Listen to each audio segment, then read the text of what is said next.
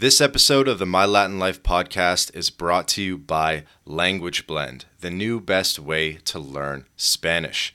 Language Blend focuses on what you actually need to live and get by abroad with daily one-on-one lessons, a dedicated texting partner. It's like living in a Spanish-speaking country without ever leaving home. Go to languageblend.com for more information.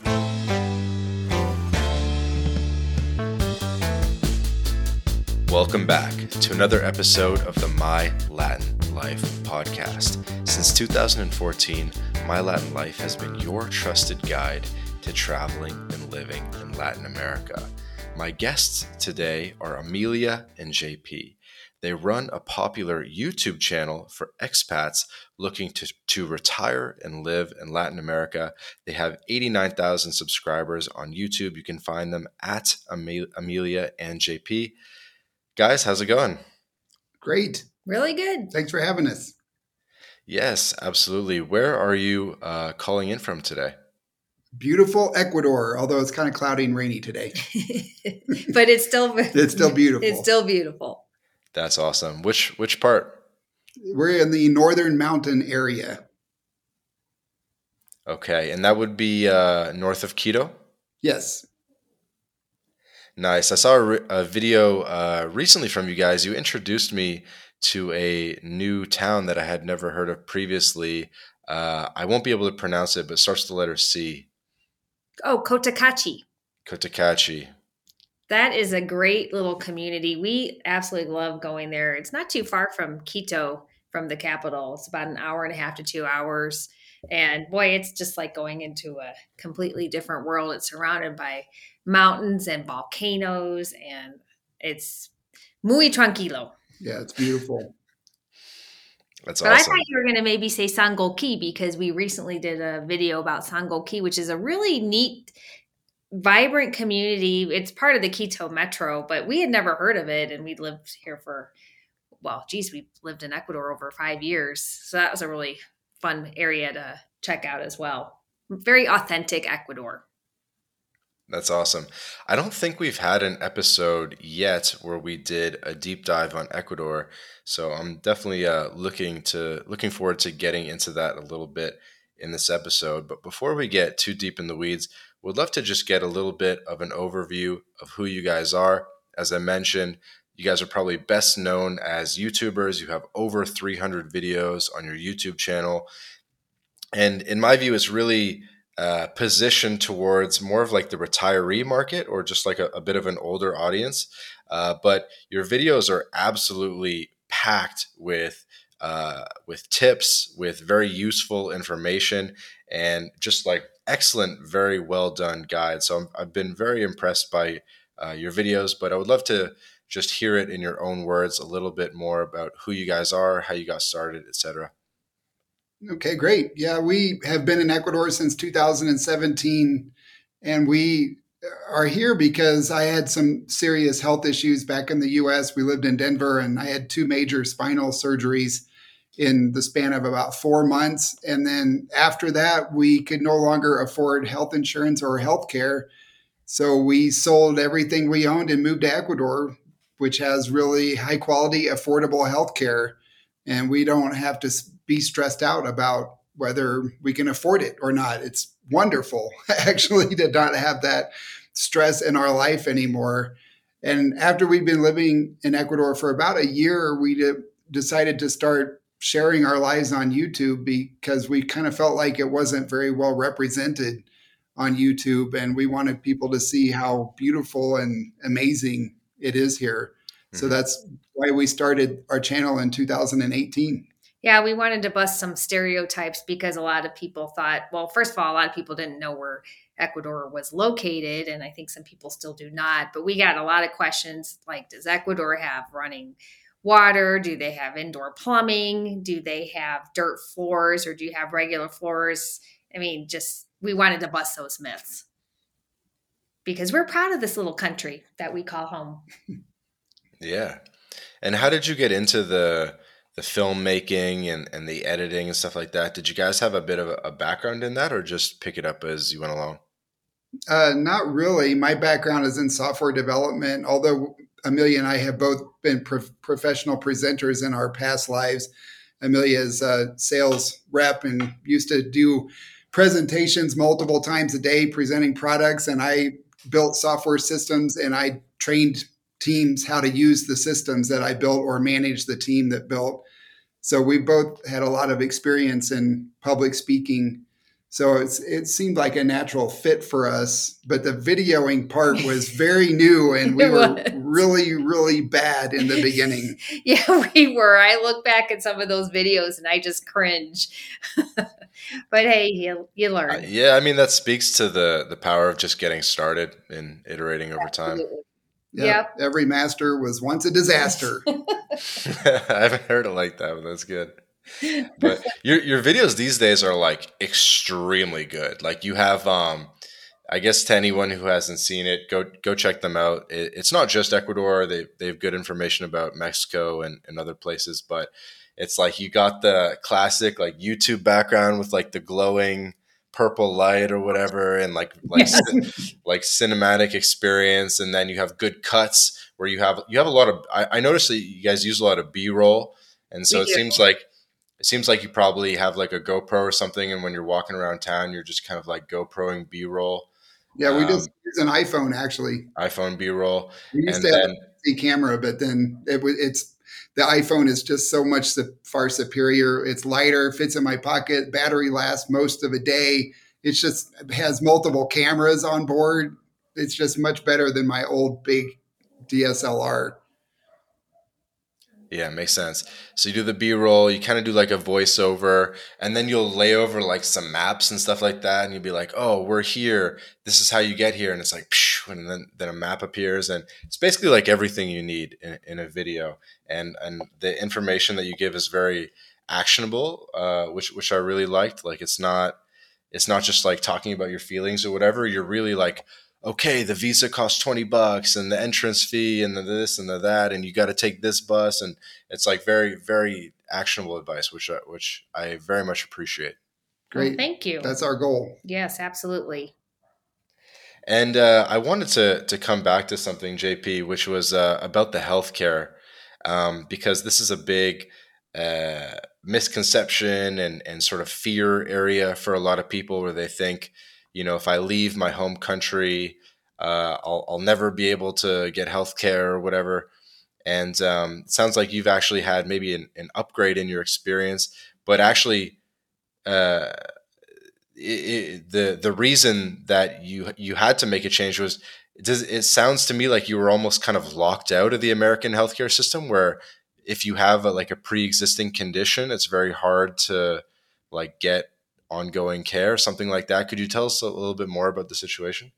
Yeah, with the laws, the Affordable Care Act, they can't actually deny you for a pre-existing condition anymore, but they can charge you more than you can afford to pay. And that's what happened to us.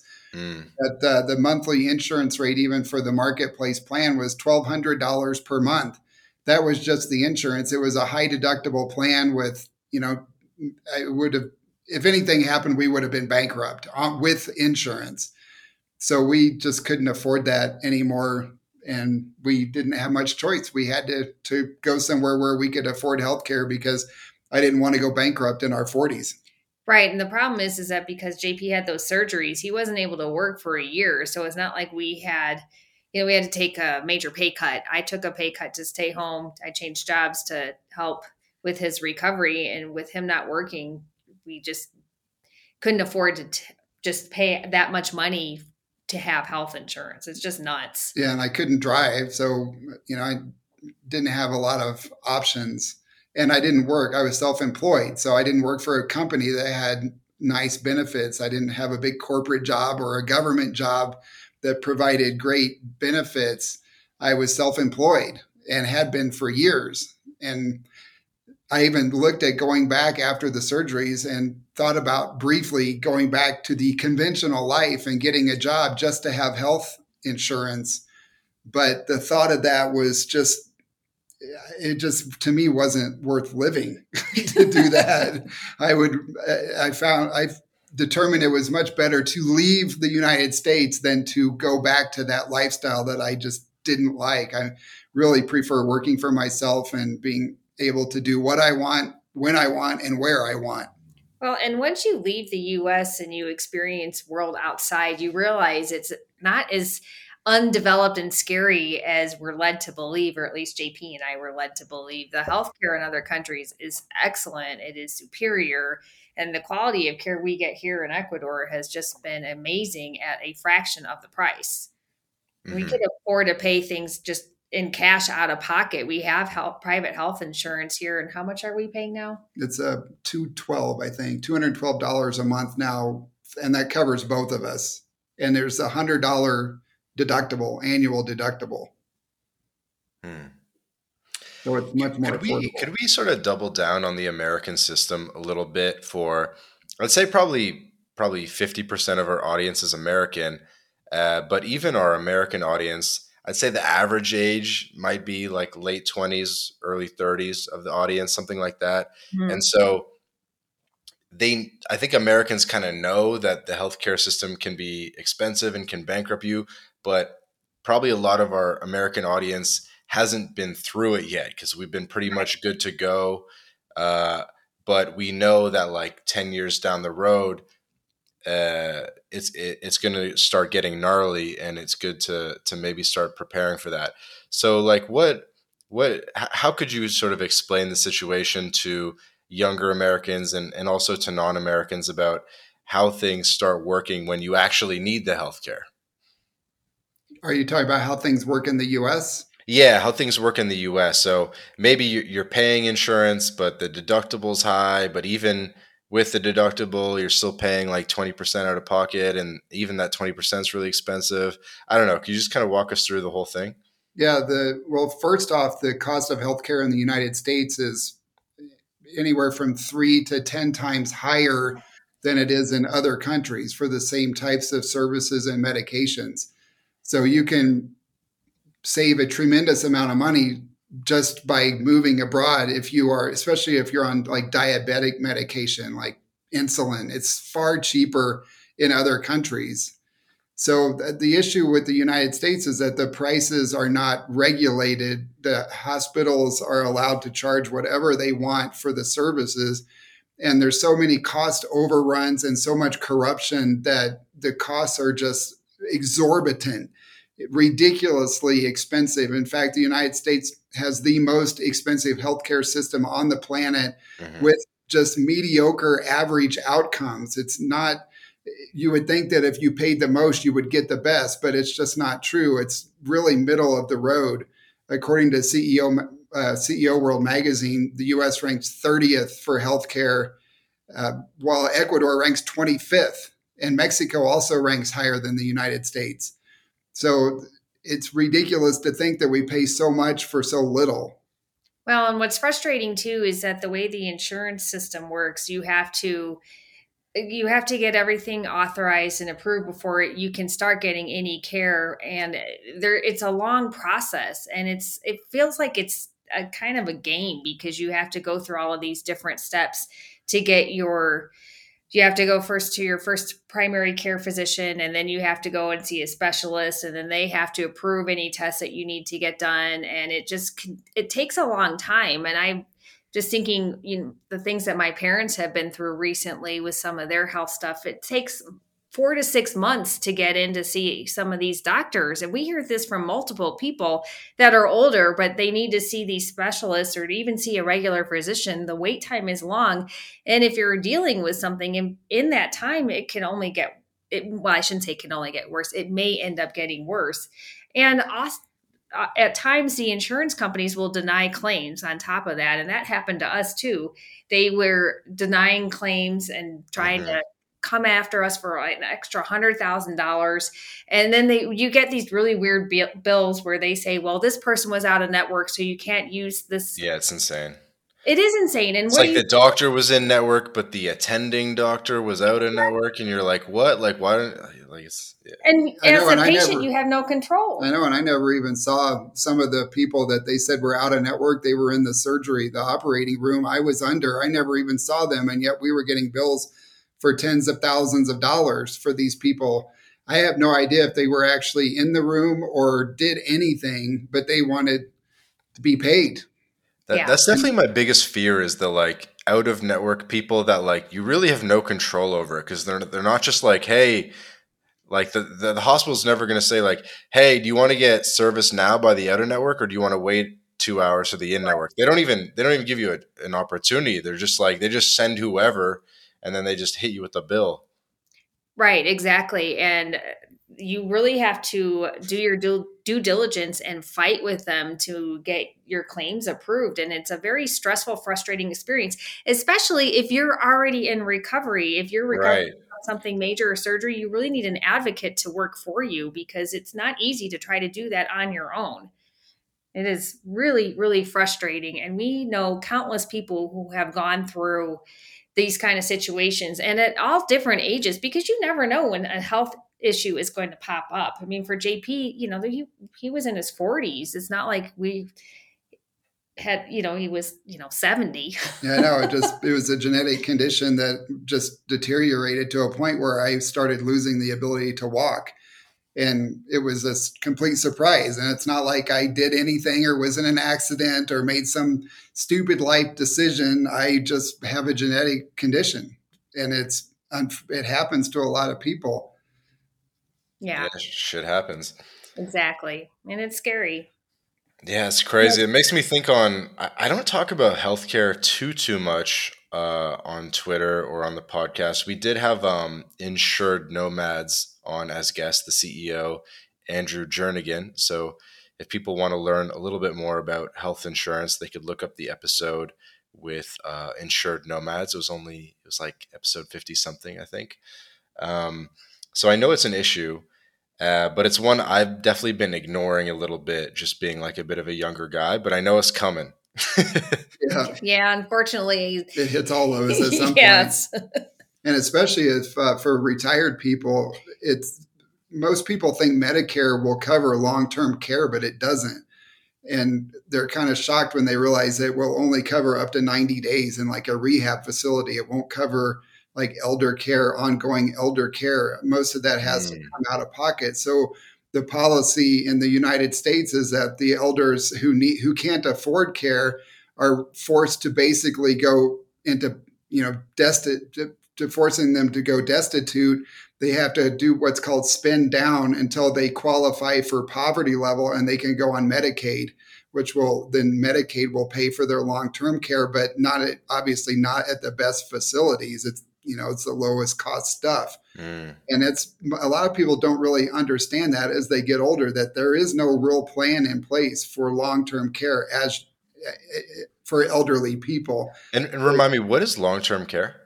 That is for, if you're let's say 80 years old and you can't walk anymore and you need assisted living, permanent 24-hour care to help you go to the bathroom and cook and stuff. That is not covered by Medicare. And a lot of people think it is, but it's not. So in other countries, it's very affordable. You can have in-home care for $1,000 or $2,000 a month. You can be in a really nice facility for under $1,000 a month. And you're not going to have to go bankrupt to afford it. You can actually keep your money and still afford the cost of the long-term care. But in the U.S., it could be $50,000 or $100,000 a month for that type of care. Yeah, no, I know exactly what you're talking about, to be honest. And you know what's crazy about it is like people people don't realize that your expenses actually go up as you get older because not only are you still paying just normal food and rent, but you have to pay all these healthcare costs, you have to pay the long-term care costs, etc., random pill subscriptions that are super expensive. And so your earning power is actually declining, or maybe you almost stop earning, but your bills are actually growing exponentially. Yeah, they can. In the US, definitely. In other countries, it's not really like that because your healthcare costs are low. So it's, then if once you stop working, you have fewer other expenses, like you might not need your car or new clothes or as much makeup or that kind of stuff. But when your cost of healthcare remains low, it's actually cheaper to get older in other countries. But in the United States, you're right, it gets more expensive, especially if you're on a lot of medication. Yeah. The medication alone can bankrupt people. Yeah, the Right, medication right, right. costs are outrageous. They're just unbelievable. We're really fortunate that we don't have to take medication, but a lot of people do. Yeah, and the quality of care here, just to give you an example, is that I have a spot on my prostate that's being monitored by an oncologist right now. And I was due for a test. So I sent the oncologist, the actual doctor, a WhatsApp message and said, "Hey, I need orders for this test. I'm due for it." So he sent me a WhatsApp image of the orders that then I just printed out, and I went to the lab. Within 12 hours, I had the orders and the lab done. And then by 3-4 hours later, we had the results. So in less than 24 hours, probably 18 hours, I got the orders from my oncologist and the lab results from the test. And I never had to see the oncologist. And I sent him a message and say, "Hey, why don't you send me a bill so I can pay you for your time?" He said, "Oh, don't worry about it. We'll just cover it the next time you come in to see me." Yeah, it's great. And the test was $35. In the US, it would have been like $300 for the test I got. Yeah. Yeah, so many such examples. Like in the States, you try to just go get your teeth cleaned, and they say, no, you need x-rays. And it's like, dude, I just need you to clean my teeth. I don't need friggin' x-rays. And they're like, nope, it's policy. We could get sued. Like, you cannot get your teeth cleaned unless you get x-rays. It's like, dude, I don't want this like radiation in my mouth, but that's how it is. And then you get your teeth cleaned, and it might be close to $1,000. And even if you have healthcare that covers 80% out of pocket, you're paying like $200. If you just got your teeth cleaned in Ecuador or Mexico, it would have been $50 cash out of pocket, no insurance nonsense, and you don't need to deal with all this X-ray BS. And it's just, and you can organize the meeting just on WhatsApp. You say, hey, you guys, you just hit them up on WhatsApp, basically like a text, like, hey, you guys got a time tomorrow? Yeah, 3 p.m. Come in, sweet. If it was the States, like they wouldn't be responding on WhatsApp. You'd have to call, leave a message. It'd be this annoying back and forth. Like it's so much smoother in so many ways in Latin America. And I hope people realize this. Yeah, so that's funny that you bring that up because last Wednesday night I chipped a molar, flossing of all things. And so on Thursday, we sent our dentist a WhatsApp message and say, "Hey, we need to get in for a regular cleaning." We didn't even say I chipped a molar. So we said we need to get our regular cleaning, and they got us in at 8:15 on Friday morning. And I said, "Yeah, I think I cracked a molar, chipped a molar." And they're like, "Okay, we'll take care of that first." And they took me back and did the filling on my molar and then cleaned my teeth. And the filling was $60 and the teeth cleaning was $55. Yeah, something like that. And you're right, there's no bureaucracy. That's what's so nice about it. You actually can get things done in a timely manner for an affordable price. Imagine that. It's so refreshing. Yeah, it was amazing that we could get in basically the next morning. But that's just normal. And it's all over WhatsApp. Yeah. It's so much easier. Mm-hmm. Yeah, definitely makes sense. I have so many more examples. Coming back to the long-term care, and by the way, anyone listening, we'll probably get off the healthcare topic soon and into some other stuff. But just to hammer this down even more, one of my close buddies from back home who has no relationship with Latin America, doesn't speak Spanish or anything, but his dad like needs like full-time care, basically, like 24-hour care, even in the night, needs care. And back home, he was trying to get like a live-in nurse, basically, and it was going to cost him like $9,000 a month for a live-in nurse, something like that. Wow. You know what I mean? And he was like trying to interview different nurses. He was like, maybe I get one nurse for 12 hours, a different nurse for another 12 hours. They each want like $4,000 or $5,000. Like it's kind of insane. Like maybe if I get them to like live in the basement, maybe it'll be cheaper, but I still got to pay them free rent and give them like $3,000-4,000 a month. It was just like, he was having a lot of trouble with it. Sure. And so he came to me and he said, man, like I'm really thinking about just like moving my dad to Mexico or Jamaica. And it's like, if I move him to Jamaica, at least they speak English there. if I move them to Mexico, I mean, I guess it's cheaper and kind of closer, better flights. Like, what do you think? And we were talking through his options, but it's crazy the lengths that we have to go just to basically like care for ourselves in a reasonably cost effective way. Because like eight, nine, $10,000 a month just for like in home care is insane. That's more than most people make. Exactly. It is insane. And we shouldn't have to make these kind of decisions. You shouldn't have to leave your country, the US, to get the care that you need. But sadly, that is the reality we live in, which is one of the things we're really passionate about and why we like to go out there and show people different places where you could live, where you could afford it and have a really high quality of life, because there is so much more out there, just like what you're doing too, living in Hmm. Mexico. Hmm. And have you guys taken advantage of some of these? Like, do you guys have like a full time maid or a full time chef, anything like that? We don't. We Yeah. actually like I'm a weirdo. I like doing that stuff myself. But we know a lot of people that do We used to have a housekeeper come, what, every week or every other week? every week. Every week, yeah. But yeah, it was. We got tired of waiting because, as you know, the time is not is it time is very fluid in Latin America, and so sometimes our cleaning people would be an hour late or hour and a half late or just not show up and not call, and we kind of got tired of that. So Amelia actually prefers to do it herself. Yes, I do. And I also enjoy cooking. I find it very relaxing. Well, we both cook. Yes. So I guess it's kind of a hobby. I'm a weirdo too. I like doing laundry. So, but a lot of people have help that they're very happy with. And it's so affordable. You can get a housekeeper here for anywhere from like $2.50 to $5 an hour. Yeah, that's awesome.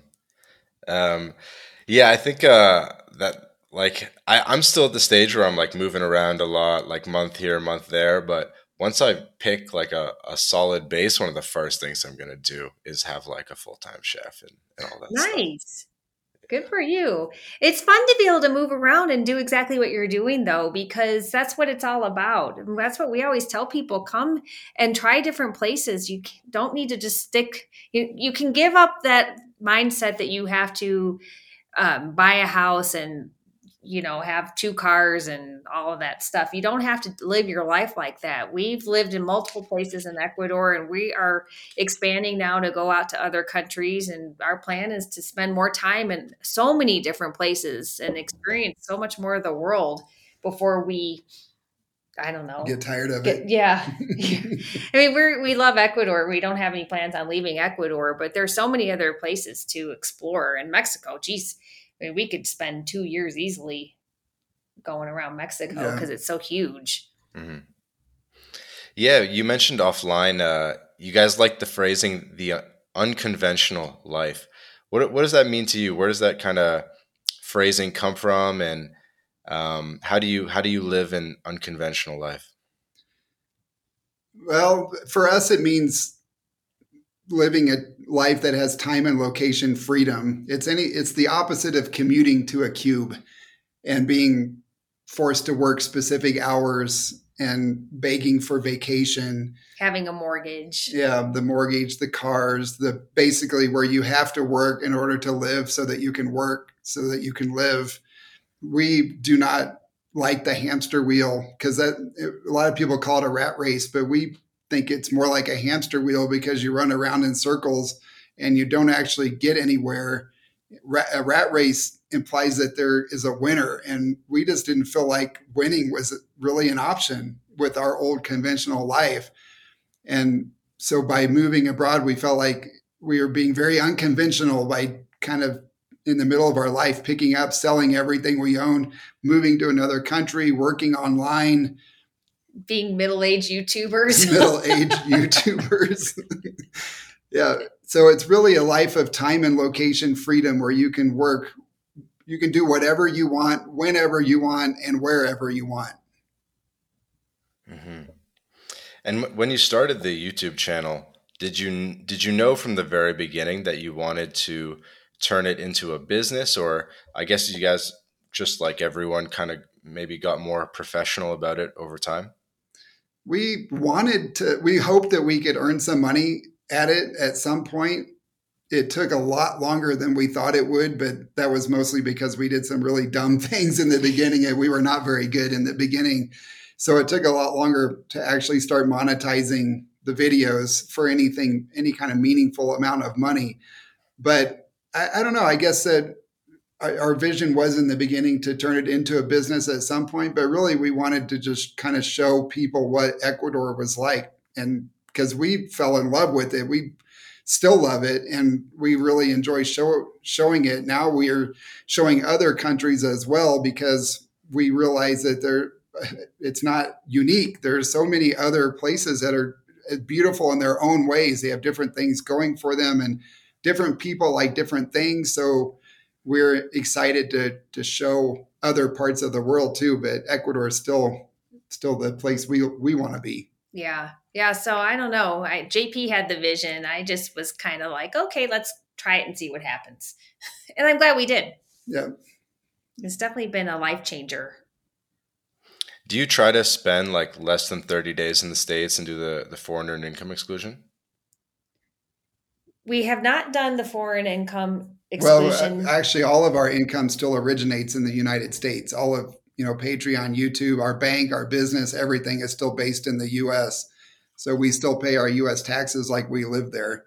So we don't actually earn money in Ecuador. Mm-hmm. But we also don't spend a lot of time in the U.S. So without trying, we are spending less than 30 days there. We've only spent, I think, 30 days in the U.S. in the last 4 years. Yeah, we were locked down here for the pandemic. We were living in a little tiny beach town of 2,500 people. So we just didn't go anywhere, but that was fine. It was a unique experience. Well, the pandemic was not, but it was unique. Yeah, there was a couple of times when it was a little bit crazy because they weren't getting food deliveries. But other than that, and they wouldn't let us go outside on the beach. Yeah, they locked down the beach. We couldn't go outside. Yeah, that really sucked. Bastards. I know. But by the way, even if the income is like U.S. source, paid to a U.S. bank account, if you're not physically in the States, you might be able to still claim the exclusion. I could, maybe hook you up offline with an expat focused accountant. Oh, that'd be great. But not to make the whole episode like a tax lesson or something, but where were we talking about the unconventional life? When you go back to the States now and you check in with people, they must be a little bit bewildered and fascinated by this life they're living, that you're living down in Latin America. You would think they would be. Our families, they don't even ask or talk about it, really. Yeah, it's kind of weird. But maybe that's because we put it out there on YouTube. Yeah. Some people they're surprised. I think people are surprised to hear that we are doing YouTube videos and actually living in South America, because it still seems so exotic to people. But I think that, the world has just changed so much and people are so much more used to now people working remotely, digital nomads, and things like YouTube and TikTok and Twitter and all that stuff, that it's not as unexpected as it was when we were telling people we were doing this 5 years ago. Would you agree with that, JP? Yeah. Yeah, I get that too. Like I'll come home for Christmas or something like that, and I'll be like, guys, like I've been living the most insane life, and you like kind of don't really get any questions. I don't know. Yeah. It's like, they're like, yeah, okay. It is interesting. I guess it's not as unconventional as it used to be, but we still feel like it is. Or maybe they just don't, it seems unattainable for them and they just don't want to hear about it. I think a lot of people, I saw an article this morning or yesterday about this TikToker who talks about her digital nomad lifestyle, and she gets berated in the comments from people saying that it's unrealistic and she's lucky and privileged and everything to be able to live a digital nomad lifestyle. But I think that says a lot about how people have been raised to believe that that's unattainable and out of reach. They can't do that. So many people believe that it's just not possible, and yet there's so many of us doing it now. Right. That's a good point, JP. You know what your channel attests to, though, is that it's not just luck or random. It really requires a significant level of planning and logistics. Definitely. That's definitely true, especially with the online income. It's not something that you can just say, okay, I'm going to make money online tomorrow. I mean, you might be able to, but it's not going to be enough to support you. But if you put in the time and the effort and you learn and improve, really within a year, you could probably be earning enough online to live in a low cost of living country like Ecuador or Mexico or Oh, Colombia. yeah. I mean, within a year of hard work and as the side hustle, and then eventually the side hustle becomes the main hustle.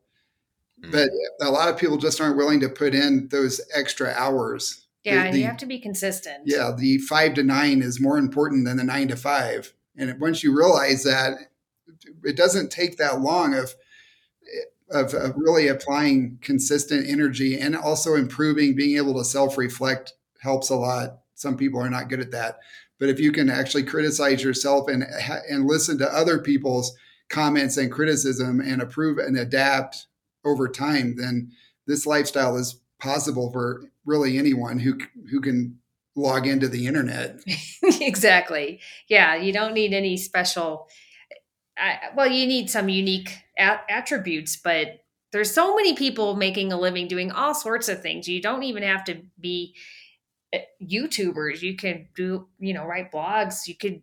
We know people who do like medical transcripts and teach English. There's tons and tons of things that you can do, but you just have to apply yourself and be consistent. Yeah, and those types of jobs would not support a life in the United States. People look at their life in the U.S. and they think, well, my cost of living here is like $6,000 to $8,000 a month. There's no way I could make that writing, for instance, online. Well, maybe not, especially not anytime soon. But you don't need that much. You could live in Ecuador for $1,000 a month, especially if you're a young 20-something Oh, yeah. without a lot of responsibilities.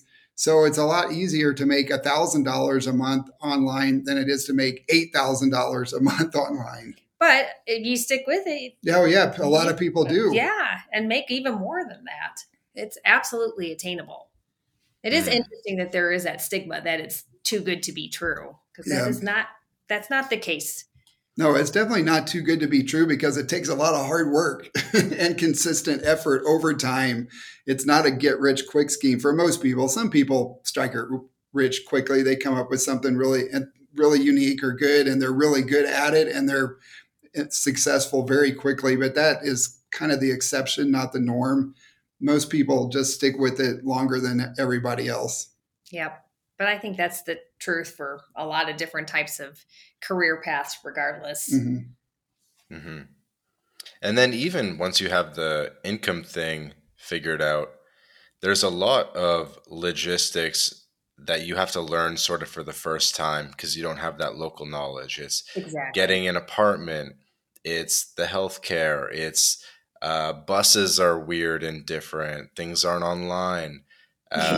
Yes. Visas, COVID regulations. There's a million things, right? And so you do have to be a little bit of a go-getter, I guess, or just like a very organized person.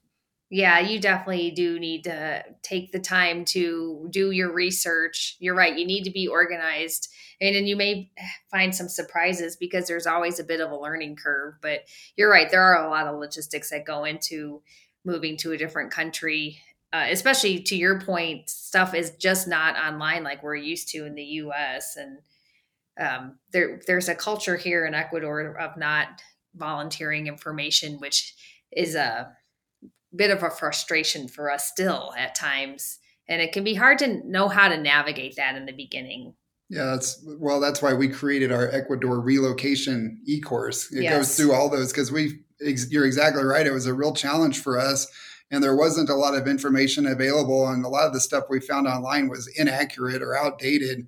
So we created an e-course that walks people through every step of this process if they want to move to Ecuador to make it easier. It's seems to really help people. It does. Because, man, I wish we would have had that when we moved here because it was a pain. Yeah, there were some times when my type A personality was really struggling with letting go and just trusting in the process. Everyone's like, don't worry, it'll happen. I worried. Yeah, Amelia worried a lot. I did. But now I'm an old pro. I know what to expect. Now I don't stress out about any of that stuff anymore. But it is tough in the beginning. That's cool. Do you think you've almost hit like a new curve of self-development where maybe self-development wise you were like a little bit flat for a while, just like living in Denver, everything's pretty normal, and now you're just like a whole different person within 5 years? Oh, absolutely. Totally. Yeah, we are completely different people now than we were before. Well, especially before, we were both overweight. We lost weight. We got into shape. We're healthier. We eat healthier. We walk a lot more. I don't know. Plus, we both work at home now, so we're with each other instead of coworkers and commuting. And we have friendships with people from all over the world. So our interactions with other people are completely different than they were when in the States. It was all about work. All of my friends were, they're work friends. You just don't have the same type of relationships. But here, the work is nobody talks about that. Yeah, nobody asks, what do you do here? In the US, the first question everybody asks is, what do you do? And here it's, do you have kids? Do you have family? What do you do for fun? Have you been to this restaurant? I mean, it's all personal stuff here when we meet people. Nobody ever asks. In fact, we had some friends. We were friends for a while before we ever knew what they did. Yeah. And they didn't know they didn't know we were YouTubers. Yeah. It was crazy. It's funny, but they're Ecuadorian. So our audience is typically not Ecuadorian because we're an English channel and we focus on moving abroad. So we do have some Ecuadorian viewers, but mostly it's people from the US. So they didn't even know we were YouTubers. We didn't know what they did, but we really hit it off and we're good friends now. Well, and our quality of life is just so much better. We're much more relaxed. We are not so focused on working we are, obviously we want to continue to grow but we get to think about things like, okay, so let's plan this trip and let's plan this next trip. And we're thinking about all these different places we're going to go and see and experience, as opposed to when can I ask for my next week off from work so I could take a vacation. Yeah, we've taken 6 trips in the last 8 months, I think. I haven't counted. Loja, Cuenca. We went back to the U.S. We've been to Mexico twice, Colombia. Yep. And now we've got Panama and Costa Rica on deck. So coming up. So, I mean, there's just no way we could have done that if we still had our conventional lives back in the U.S. We weren't making ends meet.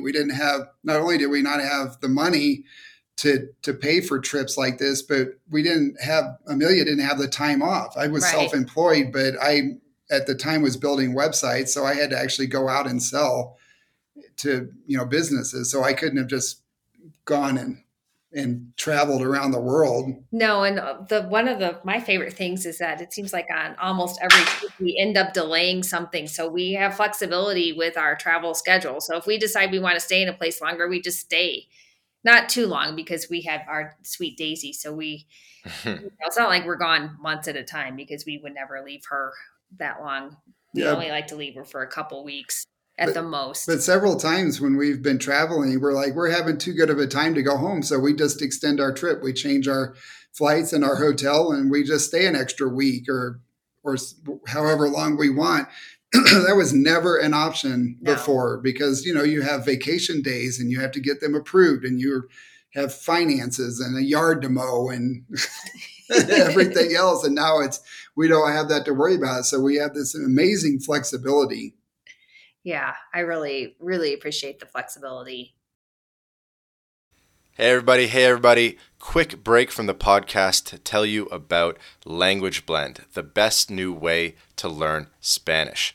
Language Blend was co-founded by Jake Nomada, friend of the podcast, decade of experience in Latin America, and Jake and his team, they put everything into this program that they wish they had in terms of how to level up quickly with your Spanish language skills. Because the faster that you can get conversationally fluent in Spanish, the better the experience that you're going to have in Latin America. So go to languageblend.com for more information.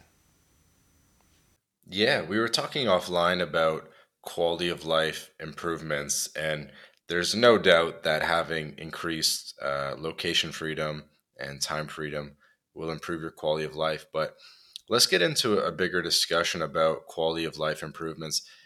In what ways do you guys think, Amelia and JP, that your lives have improved by leaving the United States and moving to Latin America? I think one of the biggest things is that we actually get to spend our time together. I think that's a huge quality of life improvement for us because rather than spend our tired hours together at night and our errand hours on the weekend, we actually get to cook together and go for walks. And sometimes we'll go for a walk at like 10 o'clock on a Wednesday morning. And I'll say, you realize it's 10 o'clock on Wednesday morning.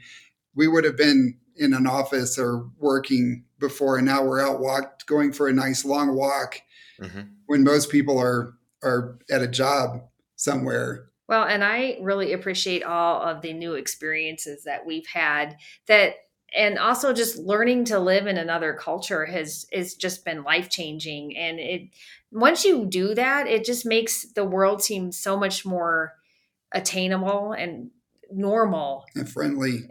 Yeah. The people we have met are just incredible. Every place we go, we meet new people, we experience new culture, we work on our Spanish, which is sometimes it's really good and sometimes it's a little painful, but it's all part of this process that really is, it just makes me feel better, much more stimulated mentally. It's also from a quality of life perspective. It's nice to not worry so much about the finances all of the time because the cost of living is so much lower that before when we were in the US, we were constantly worried about if we had enough money for things. And if an emergency happened, like a healthcare need or a car breaks down, we were always worried, like, are we going to have enough money to pay for it? And how much do we have on our emergency buffer fund? And are we saving enough for retirement? The cost of living was so high, we never felt like we were getting ahead. But when we moved abroad and cut our cost of living by 2/3, it's basically a third here compared to the US, then we felt like those financial burdens were really lifted. Well, we paid off all our debt. Yeah, we paid off $60,000 in debt, and within 3 years of living in Ecuador, we think that if we'd stayed in the US, we just would have been in more debt rather than have it gone. Yeah, so I mean, just the fact that we don't have that level of stress anymore. The stress is minimal. Minimal. It's tranquilo here. The lifestyle, the mindset is much more relaxed and laid back. And I gotta say, I really like that. It's definitely nice to not have to worry about budgeting. Yes, it absolutely is. What else besides the money thing? Has the climate been better? The food?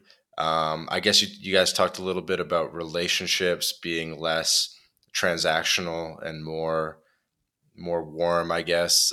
Speak to us a little bit more about the benefits. Yeah, we do not miss winter. No. We have not seen snow in 6 years. Oh, it's so nice. It's so nice to not shovel driveways anymore. And we love the constant spring-like weather that we get here in the mountains of Ecuador. So that is a major improvement. It sure is. And we lived on the coast for a couple years, which was great too, because it was, it's warm, but it's not like Texas warm. It's not over 100 degrees with 100% humidity. So we think Ecuador has amazing weather. Sometimes it's cloudy and rainy, but I mean, that's why it's so green. Yeah. And that's also part of living in the mountains, which we absolutely love. So if you're an outdoor person, this is a great place to live. There's a lot of really good hiking, and you could go surfing, and there's so much to do. And you asked about the food. The food here is unbelievable. It is so flavorful. We eat so many fresh fruits and vegetables that we just go and buy at the mercado. We can get organic produce, and it is just, I wish I could. I know it's hard to describe. Yeah. It's like, I always say, it's like the food was when we were kids in the 70s and 80s, when it actually had color and flavor. Yep. And it's not like that anymore in the US. But it still is in Ecuador. The stuff is picked when it's ripe. It's not picked uber green, sprayed with chemicals, shipped halfway around the world. It's picked pretty much ripe, and we buy it probably within a day or two of it being picked. And the flavor is amazing. The bananas, when I peel a banana here, it smells like a banana cream pie.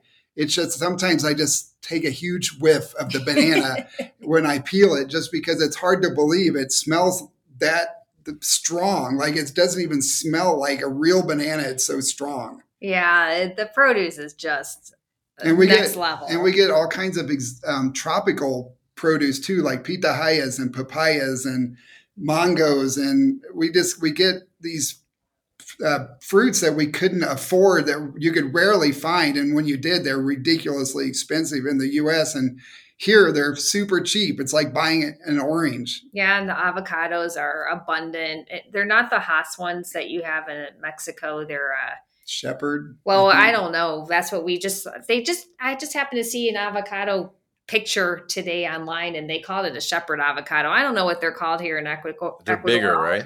Yeah.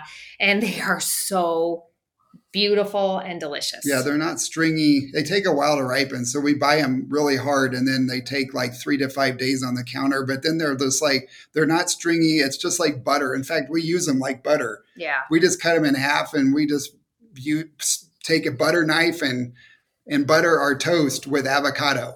Yep. And Ecuador has incredible chocolate and coffee. I mean, they just got it going on. The food's amazing, and it's really affordable, especially compared to the US. Like, we'll get 3 avocados for sometimes $1 or sometimes $2 for 3 beautiful avocados.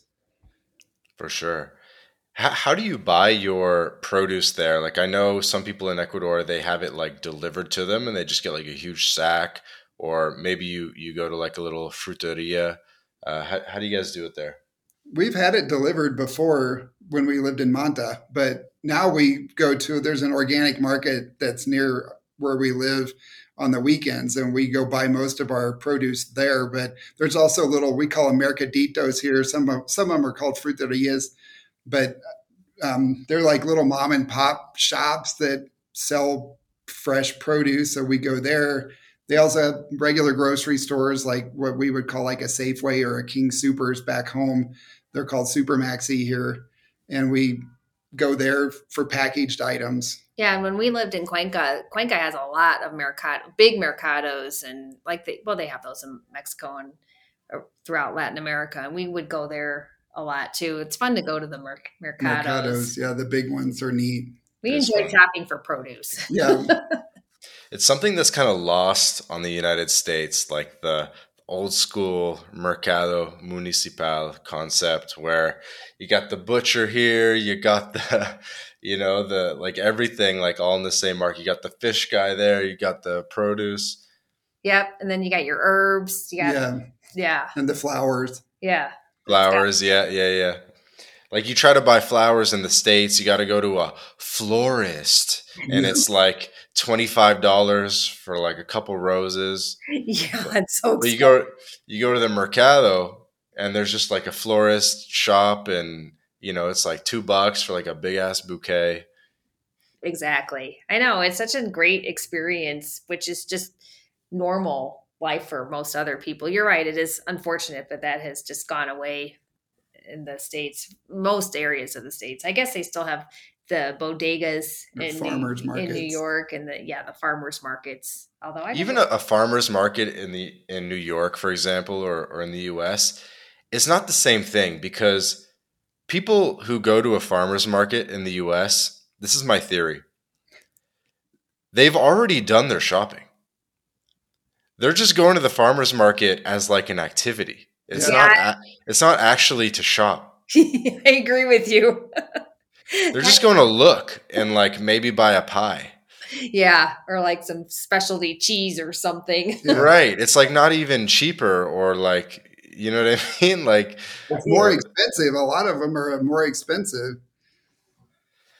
yeah, like it's not like I've heard this argument before. Oh no, there's still farmers markets, but it's not really the same thing. Like it's hard to explain. Yeah, I, it's not like a big, ginormous mercado where you go in and it's just like row after row of beautiful fruits and vegetables and everything else that you could want. yeah, Like agreed. nobody goes to a farmer's market and is like, okay, we need the celery, we need the onions, we need the mangoes. Like they've already like they're just Right. going for like a couple like random artisanal things with artisanal prices. Yeah. Yeah, totally agree. Yeah. Another funny one is like coffee, like a coffee roaster in the States, like a coffee roaster in Denver. It's like a dude with like a handlebar mustache and an apron, Very but true. and it's like, I don't know, like $30 a kilo and probably double that. Yeah, You go to a coffee roaster in the Mercado, and it's like a little old lady. She's got like this old school scale, and they put it through a machine. They're like cuánto quieres, and it's like, it's like $3 for a half a kilo, and they roast it right in front of you, and it's like this non douchey experience, just like totally normal how it's supposed to be. exactly. I know. We love that. We love the mercados and just shopping at the little mom and pop stores here. Yeah. Yeah, where it's not, you're right, it's not anybody trying to be super hip or on trend. They're just, that's just their life. And a lot of them, it's a traditional, multi-generational Yep. thing. So they'll have the grandparents, the children, and the grandchildren all working there. That's pretty cool. Have you visited some coffee farms in Ecuador? Not anything big. We've been to a couple little ones, but not any of the big productions. I think that'd be cool. That'd be something cool to get into.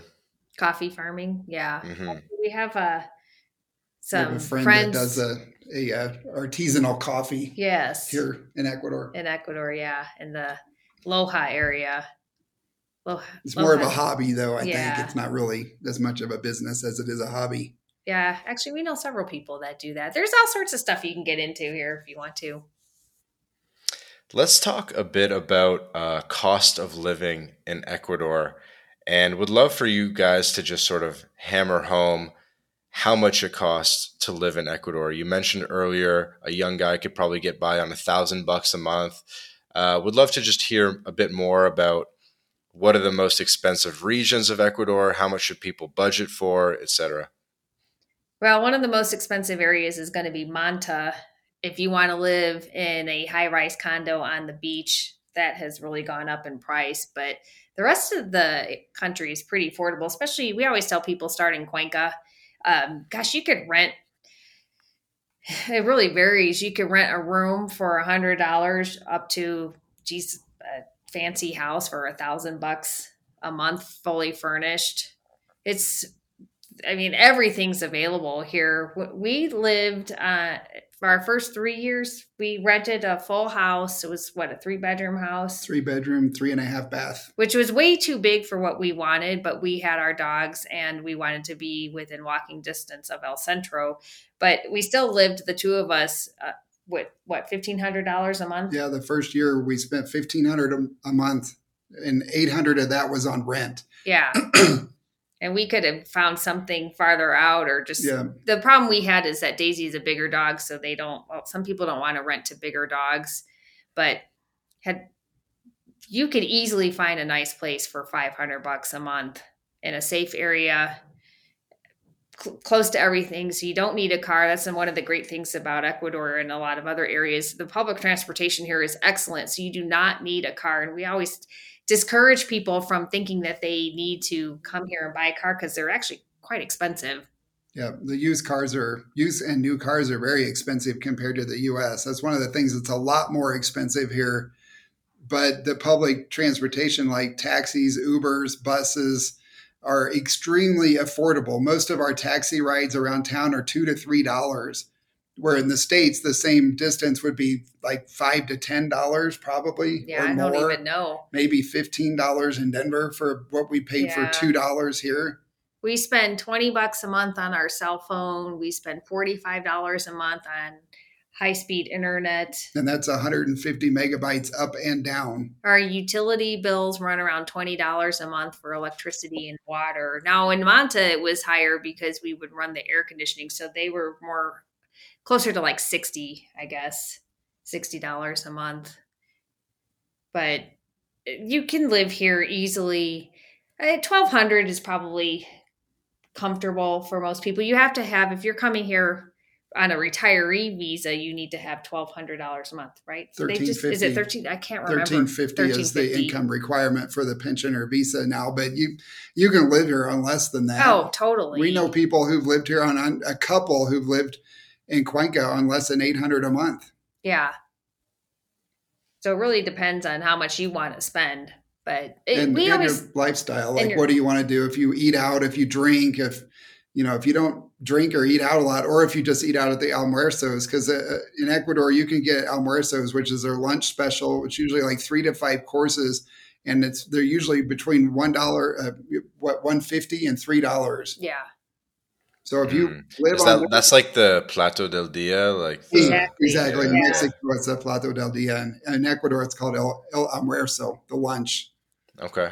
Yeah. Oh, we always tell people it's at least a third of the cost. And it really depends on how you want to live. So if you want to live in a beautiful resort style high-rise condo on the beach, you're going to pay more. If you want to live even a few blocks off the beach or in the mountains, it's a fraction of the cost. Yeah. Mm-hmm. I'm currently doing the former. I'm doing the high-rise condo on the beach and and paying for it. We did that. We lived in a high-rise condo in Manta. We lived on the 15th floor, and how much was our rent? $1,300 a month. And that in Miami, it would have been probably $10,000 a month for that place. But exactly. Yeah, it was very fancy for us. Yeah, that's cool, and probably worth noting. Ecuador uses the U.S. dollar. Yes, that is really nice to not have to do the math in your head, and it actually buys quite a bit. It's pretty strong here. And it was nice when we traveled to Mexico and Colombia because the dollar is pretty strong. Yeah, it makes life a lot easier for sure. Another nice thing is in parts of Ecuador, you can drink the water. In parts of Quito and Cuenca, all throughout Cuenca, you can drink the water, which is something that we definitely miss when we're traveling to other parts of the other countries, I should say. But it's not throughout. We had to get bottled water when we lived in Olón. In Manta, we had a reverse osmosis filter. So that was really nice. We liked that. I like my H2O, but I really don't like having to get water deliveries. That's kind of frustrating. Have you noticed any differences about Ecuador versus Mexico in terms of getting access to money, bank transfers, maybe even like does Uber work in Ecuador? It works in parts of Ecuador, like in Quito and Guayaquil and a few other cities. But we also have an app called Cabify, which works here. And in Cuenca, there's an app called Azu Taxi. They work like Uber. It's the same concept. It's just not Uber. As far as things like online banking and stuff like that, Mexico is definitely more advanced than Ecuador. Ecuador is seriously lacking in technology of that sort. Anything online, it's 20 years behind everybody else. It's like 2000 here. Yeah, it really does feel like that sometimes. It's really frustrating. I wanted to pay our Claro bill when we were in Mexico, and I can't pay it out of the country, which is just kind of ridiculous. And transferring money here, you can do like a regular wire transfer, but it's more expensive. And we wanted to access our bank account online, and we actually had to go into the branch to set up the online access because they didn't volunteer that information when we opened our account. They didn't say, oh, if you want online access, you need to do that here. So we actually had to go back to the bank to open it. Well, and then we needed to reset our password, and you can't do that online either. So we actually had to go to a branch to reset our password so we can log in online. That's the kind of stuff. It's just really, they're really way behind in any sort of online bill pay or tech Yeah. or just the basic usability that we're used to in the US. And what we've noticed in Mexico in our time there is that Mexico is a lot more like the US and Ecuador is a lot like the US was in the year 2000. Yes. That can be a bit frustrating. Pros and cons. Yeah. Yes, exactly. It's not a deal breaker by any means. Yeah, it just takes an extra planning and questions. You got to make sure and ask because they won't volunteer. No. And does Ecuador take like US credit cards, no problem? Oh, yeah. They do. Sometimes people don't know how to ring them up. So it depends. So, like with my Claro account, I cannot actually set up bill pay with Claro, which is our cell phone carrier, with my US credit card. So I have to pay it with my Ecuador debit card. So they are not savvy enough to do that. But a lot of that has improved. The pandemic actually helped with that because people had to be able to pay stuff, but they couldn't go anywhere. So it's getting better, but it is not nearly as efficient as it is in other areas. And Colombia, too, is a lot better. Yeah, it's still a heavy cash society. Any mom and pop shops, the mercados, taxi drivers, they do not take credit cards. So it's still heavy on the cash in Yes. Ecuador. Do you find that Colombia is significantly cheaper than Ecuador in your time being there? Parts of it, yes. We were in Medellin recently, and the prices where we were seemed pretty similar. But we were in El Poblado, which is a more touristy neighborhood, so we were paying a little bit more for that. But in general, yeah, Colombia is less expensive. Good to know. And very beautiful.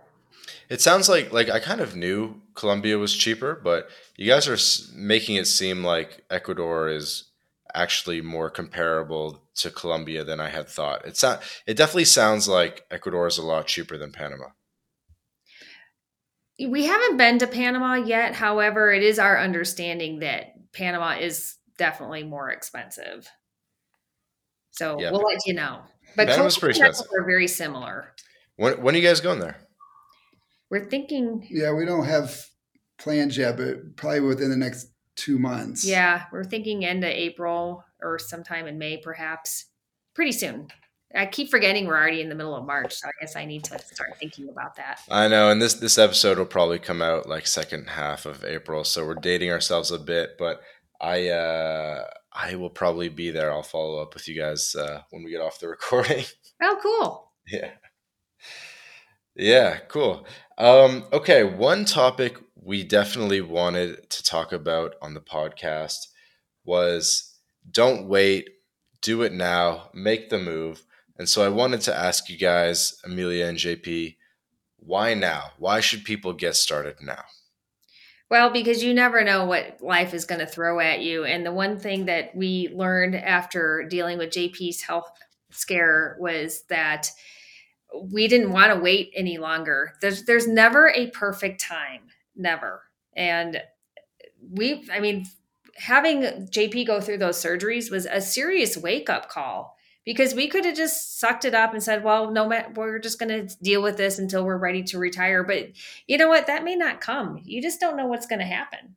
And the worst thing that could happen for you is that you go to a country or you try something and you don't like it. Okay, well, then you can do something else. You're not locked in.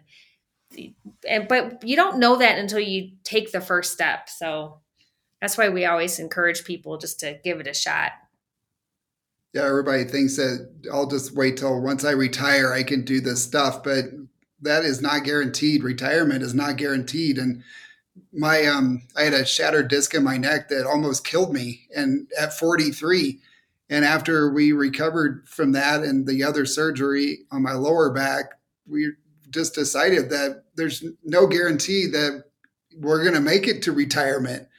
and we didn't want to wait around and kind of give away the best years of our life with the anticipation that we're going to still want to do it or feel like doing it when we're in our 60s. Right, exactly. That's the other thing too, is that when you're young, the younger you are, the healthier you are. So take advantage of that. Life is short and there's a whole world to explore. I would agree with that. You guys definitely have an older audience than mine a little bit. That's actually probably a good thing because your audience probably has more disposable income. But you guys probably receive a bit of a different range of questions. I bet they're a lot very similar around safety, cost of living, Yeah. healthcare. How do people even actually first like get in contact with you? Like, are they messaging through a website contact form? And I imagine just by the size of your YouTube channel, you get quite a bit of inbound. We do. We get a lot of engagement. We get a lot of comments. Not a ton of email questions, but we do, and we're always happy to try to help answer those questions. So yeah, there's people can contact us through our webpage and Patreon. Patreon. Yep, we have a Patreon community, we have a Discord, so our private chat community, which is actually really cool because people are forming friendships in there and sharing their different experiences. And then people also contact us through Facebook and Instagram. So yeah, we actually get quite a bit through Facebook and Instagram. Yeah, I feel like your audience must be big on Facebook. Are you guys big on Facebook? I didn't even really check. No, Not really. We don't do that much on there, but we do get a lot of messages on Facebook. Yes, I will go out there and say it. I am not a big fan of Facebook. Yeah, me either, actually. We don't even use it for our personal stuff. Neither of us have. We have our personal profiles, but we don't actually use them. Yeah, I don't think I've posted on mine in like 2 years. But we have YouTube and we have other avenues. Mm-hmm. How did the YouTube grow then? Because I almost would have figured that you guys were like posting into Facebook groups or something. No, we did not do that. I guess it was just organic. I don't know. Yeah, just organic. We just made better videos. That's what the key on YouTube is. You just got to post videos and you got to make them better, and you got to listen to your audience and make videos that they want to watch, because the algorithm is a real game of cat and mouse, and we occasionally figure out how to play it, and we get a few good videos that really help us grow, and then it slows down again, and we're like, what are we doing wrong now? And we have to adapt, and it's a constant battle to get the YouTube algorithm to bless us with views. But occasionally we hit a topic that really resonates with our core audience, and then the algorithm will branch it out to the bigger audience, and if that audience likes it, then it can go viral. And we've had several videos kind of do that and gain us 10, 20,000 subscribers. Yeah, and we do post on Facebook. We just we didn't do other Facebook groups because they really were not, they didn't want people spamming. So that just wasn't a good avenue for us. Yeah, we haven't really done much at all off other than our website. But that didn't really generate anything. All of the traffic on our website is coming from our YouTube channel. It's not the other way around. So it's pretty much just make better videos. Yep. It's all basically YouTube, just like promoting you guys in the algorithm. Yeah, it's almost all from the browse and suggested videos. That's where almost like 95% of our views come from.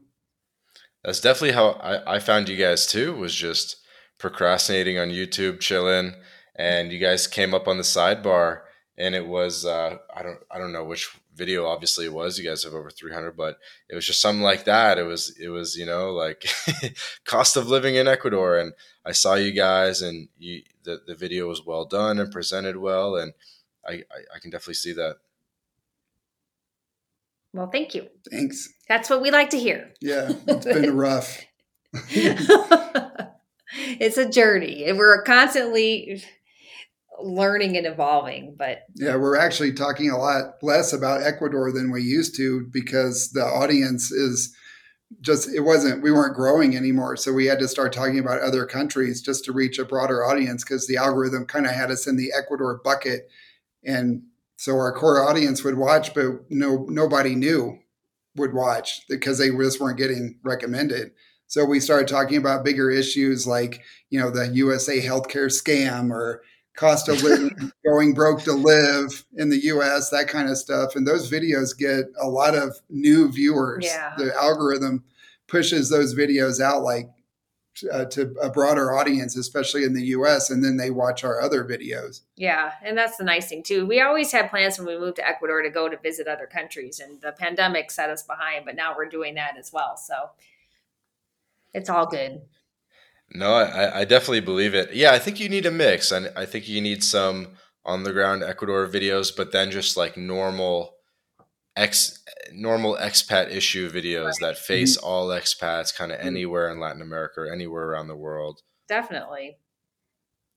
What do you think are the themes that you guys hear most from your audience in terms of things that are keeping people from making the move or just like things that people really need to know? Well, the big issue for a lot of people is that they don't want to leave their families. We hear that a lot, Hmm. especially older people who are retirees and they have grandkids. That seems to come up a lot. Or if they're married, even regardless of their ages, one person doesn't want to move there for whatever reason. They don't want to give up whatever they got holding them back in the United States. So that comes up a lot. I think fear I of was going the to say unknown fear. is the big Yeah. one that really hinders a lot of people. It probably slowed us down. Yeah. I think we may have moved sooner had we not been kind of afraid of the unknown. And also we have a video where we said we believe the propaganda before we moved. And it's really true that there's a lot of misinformation out there. I'm not sure why, but it really paints the rest of the world as a scary place, a backward, you know, undeveloped, Dangerous. dangerous, undeveloped.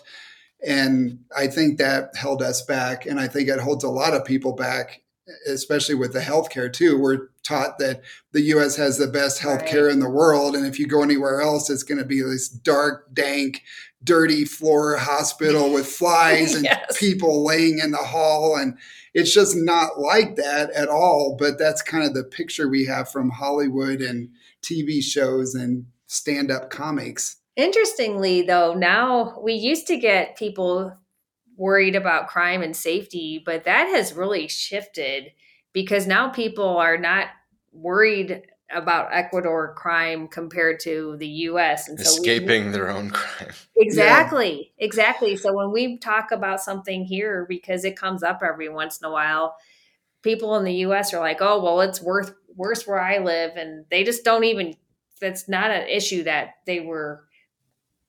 Whereas I would have to say, what, 3, 4 years ago, 5 years ago, we got asked a lot more about The how safe it safety. is. Yeah, So I but think I that's think they interesting. feel like now it's safer. It's got to be safer. I think that's the attitude now is that it Yeah. has to be safer than where I live now. Yeah, That's funny. it is. It's kind of surprising, and sad, I guess. Yeah. And do you tell people to do like an exploratory trip first, come down for a week or two, and just so you can sort of visually see it and kind of, I don't know, connect things and then they can plan for like the more serious move. Yes, we do. Although JP wanted to move here sight unseen, but I refused. So Yep. I definitely think people should come and experience this for themselves because there is going to be some culture shock. And we could tell you that, but you need to experience that for yourselves. Yeah. I was so done with the US. I just wanted to get out. I couldn't get out fast enough. And so I was fine. I'm like, if we don't like it, we can just move somewhere else. But Amelia definitely wanted to come. And we spent 10 days in Ecuador and I was in love immediately. It took me Like 2 days. it took Amelia 2 days to really get the hang of it. But I was like, oh my God, I love this immediately. Like just walking down the street the first day, it was beautiful. It was a blue sky day and people were friendly. And we went to the Mercado. What really sold me is we went to the Mercado. We were staying in a place that had a kitchen and we went to the Mercado and the stuff was beautiful. The food was amazing. It was so cheap. And I'm like, I love this place. I'm ready to move. Yeah, it was, But, I know. but we do pretty recommend amazing. most people take an exploratory trip because most people are not going to be like me. And I've always been a risk taker and an adventure seeker in that respect. And so I would have been fine regardless of where we went. Amelia was a little bit more conservative in that respect than me. And most people are more like Amelia than me. So we always say, yeah, take your trip. It's a low pressure. If you don't like it, you're going back home and you can go somewhere else next time. So it doesn't put so much pressure on you to like it. Well, and also the elevation here is pretty high compared to a lot of places in the States. And so if you you don't know until you're here if you're going to be able to deal with the elevation. And, that could really put a damper on your plans. And then you're going to have to move to the coast. And not everybody wants to live in the coast. So it's really important to come and check everything out for yourself. Yeah, Quito's at 9,400 feet and Cuenca's at 8,400 feet. So it's a high elevation area. Then the coast is not as well developed either. The healthcare isn't as good. There's not as many amenities. And so it's a different kind of lifestyle on the coast here. It's not like in Mexico so much, where the coastal living in Mexico is like living anywhere else in Mexico in one of the popular cities. In Ecuador, that's a little less developed. There's no resorts like what we're used to seeing in Mexico. That has not come to Ecuador yet. We get people asking us that every once in a while, like, where do we go for a resort vacation? Like, in Mexico, Colombia. Yeah, Colombia, Mexico. We don't have a Dreams or Secrets or any place like that. Yeah. That's funny. You guys gone into the Amazon yet? We have not. And we really have no excuse. Yeah, it's been on our list. Unfortunately, it wouldn't make for great video for us because we know our audience, that's not what they're looking at. So it's when we do those type of adventure videos, they don't get a lot of views. So it's hard for us to justify the time and expense to do videos that we know won't get a lot of views. But we still, both of us really want to go there in Galapagos. We haven't been to Galapagos yet. Yeah, it's a must. Yeah, it really is. It's on the list. However, we keep pushing it back because we want to go to other countries too. It's really tough. We have all these tough decisions, like where should we travel next? Yeah. And how long do we have to wait between trips? What do you guys think is like the optimal? Sorry to interrupt. Sorry. What do you guys think is like the optimal balance? Like I know in the past couple of years, you guys have been spending like less than 30 days a year in the States. Do you think that there is a balance where you're almost like a snowbird and maybe you spend like the majority of the year in Ecuador, but then like a couple months in the States? Or how do you guys think about that? It really depends on the person. I know some people do just that. They spend 6 months a year in another country and then 6 months a year in their own country. We were just talking to a couple from Canada that are snowbirds. So they were traveling for 3 months out of the year and spending the rest of the time. I guess I don't know. I guess it depends on what your priorities are. I think JP and I are a bit out of the norm. Most people spend more time in the US than we do.